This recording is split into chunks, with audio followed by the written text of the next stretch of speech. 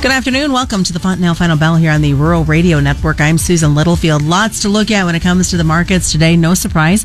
If you did miss it, Phase 1 deal was officially signed this morning, early afternoon, depending on where you're at on the time scale out of Washington, D.C. So how are the markets reacting? Where do we go from here? Some interesting conversation that we're going to have this afternoon with Aaron Bertels. Aaron, of course, is with Crossroads Marketing. And Aaron, Phase 1, we did finally get it signed. It's been a lot of anticipation, a lot of waiting for this to happen. Now what? Yeah, it's going to be interesting to see how the market wants to react to this. So right now it's just kind of demonstrating what it's been demonstrating the whole time, is that I don't think a lot of traders or funds have bought into this idea being something that's going to carry through immediately. They just look at this as another stepping stone to somebody that we haven't seen follow through, right, in China in history. And they need to see some proof. They're going to need to see, a scale of this through the year that shows that we're getting up to some of these levels that have been promised in this document and have been promised by the administration. So the news today is great. Everything that came out of it seemed to be right up there with what they've been talking about the whole time. It's just it doesn't change anything without getting some purchases actually moving through here. And it doesn't change some of the things that were up in the air or kind of unknown, right, as far as how are we going to get to these numbers? What ag products are we talking about? There's just a lot of detail behind this that is not going to be able to come up until you start actually seeing these purchases come through. And we haven't seen that in the last couple months yet. And that makes perfect sense from a seasonal standpoint. But certainly doesn't get people excited when what they're wanting to see is bigger purchases, and we're just not seeing that currently. Well, at this point, it's one of those, we've had such hype leading up to it, and it's almost like the day after the wedding. It's just this down feel of, okay, now what do we do? So looking at this initial market reaction, did we see the reaction, especially in the soybeans and the hogs, like you thought we would?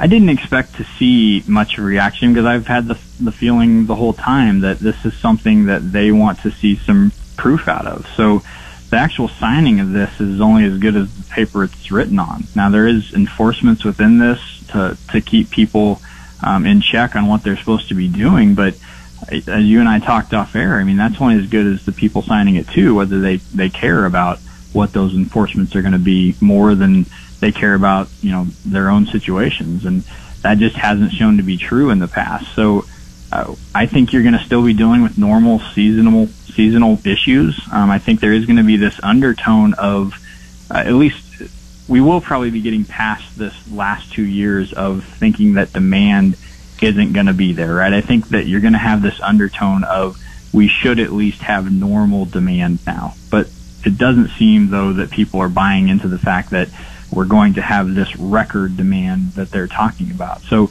at least people can I think feel comfortable about the fact that we're going to get back to what normal demand is and not them just looking the other way when it comes time for them to need to purchase beans or corn. So let's look beyond this agreement. There's been so much talk that USMCA and China were going to kind of go hand in hand. We know that they're talking of a vote could happen yet this week. Are the markets just looking at it like they have China going, yeah, we'll see what happens and go from there? I think so. I think that overall the signings of these things, while they're good, while it's steps forward, it's not something that gets the market excited. This is a marketplace that right now we have plenty of supply, right? We have South America that's going to be coming to the marketplace in the next month or two, already starting harvest on beans in Brazil right now. While those crops are, having a couple of issues here and there from a weather standpoint, they look to be in decent shape. So you've got a marketplace that's flush with supply currently, coming off of what is terrible demand.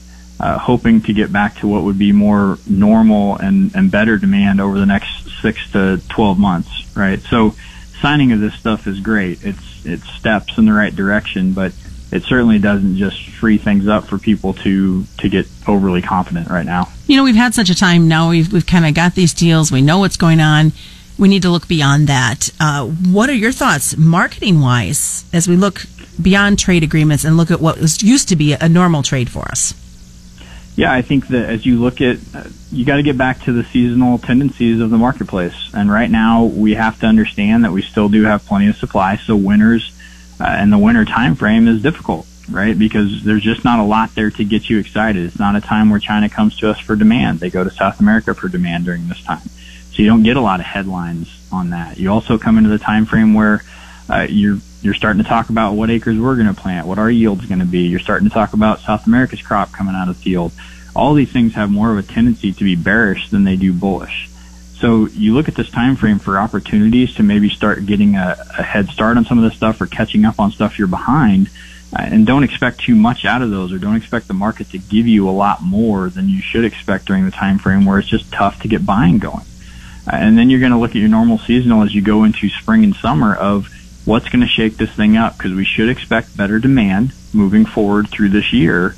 So we're still going to have some issues with, hey, there's going to be a little scare here and there from normal summer issues that we need to be ready to take advantage of. And I don't think on a large scale, this year is going to be a lot different from those other years we've seen. You're going to have opportunities.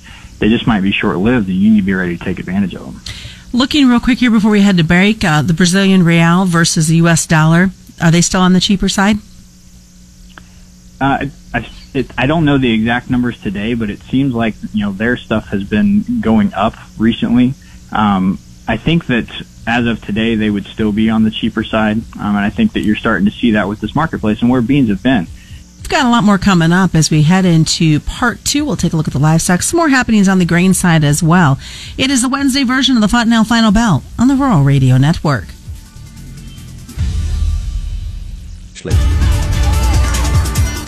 Welcome back to the Fontanelle Final Bell here on the Rural Radio Network. I'm Susan Littlefield as Aaron Bertels continues to join us from Crossroads Marketing as we kind of look at the other avenues that we've seen within the market trade. You brought up an interesting point during the commercial break as you and I were chatting about better demand. You think that we're going to have some better demand coming up. Obviously, it's not going to happen first quarter. Hopefully, we start to see some movement second quarter. But is there just a lot of people putting eggs in one basket saying we're going to see something now versus down the road? I just think the timing of this is all off. This is a great deal, and I don't think anybody should look at today's action as something that says, am I missing something, right? I mean, you're not missing anything. It's just people are expecting something during a time that they shouldn't be expecting it, in my opinion. I think we'll see better demand as long as it makes sense for China, which it typically does, as long as we're not fighting with them, right? So I do expect better demand throughout this year. I just don't expect it right now, because typically this is not a time where they would do it, where it doesn't make as much sense to them, and we're not, wildly cheaper or more expensive right now than what they can get from South America. So it's the timing of this that I don't expect to be helpful to us, but I do expect optimism and things that should be in place as we move into spring and summer and fall of next year, where I do expect better demand and better opportunities. We saw in the last year when this whole trade war, and I'm kind of coming back to this a little bit, but with China was going on, that South America got very quiet when it came to what they were seeing in harvest, what they were seeing when planting progress. Now that we've got corn and beans underway and harvest in Brazil, are we going to have that pattern again from the folks that you're talking to, or the feel that you're getting from this marketplace? Do you just mean, are they going to be quiet? I don't know. They're in an awkward position here, because if we're going to have more demand, it's going to come out of their pocket, right? So this should be an interesting next few months for them, and just how because everything you're seeing, which has been really interesting, is when they come out with numbers from a demand standpoint, it's always got this asterisk next to it of unless the U.S. and China come up with a deal, right? Because they know as well as everybody does that it's not like China is just all of a sudden going to need more product. It's that the product that they do need is going to have to come more from the U.S. Because right now, China bought like $120 billion in ag goods last year, and 12% of that was from the U.S.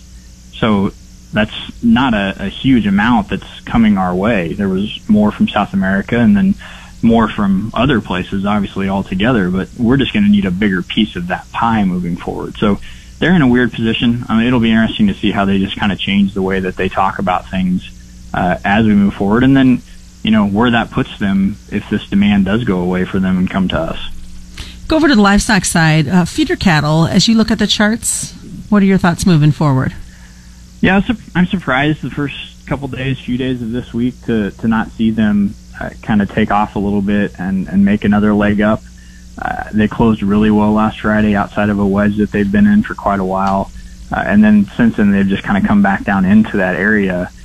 I don't know that there's any real drama there. I think this market, if you look at it, has been one that's just kind of ground its way higher. The same with cattle.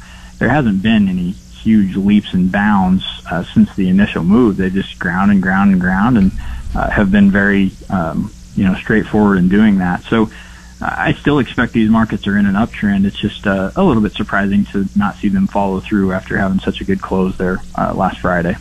And for the most part, we've had some pretty decent weather this winter for the cattle. Yeah, absolutely. Gains should be good.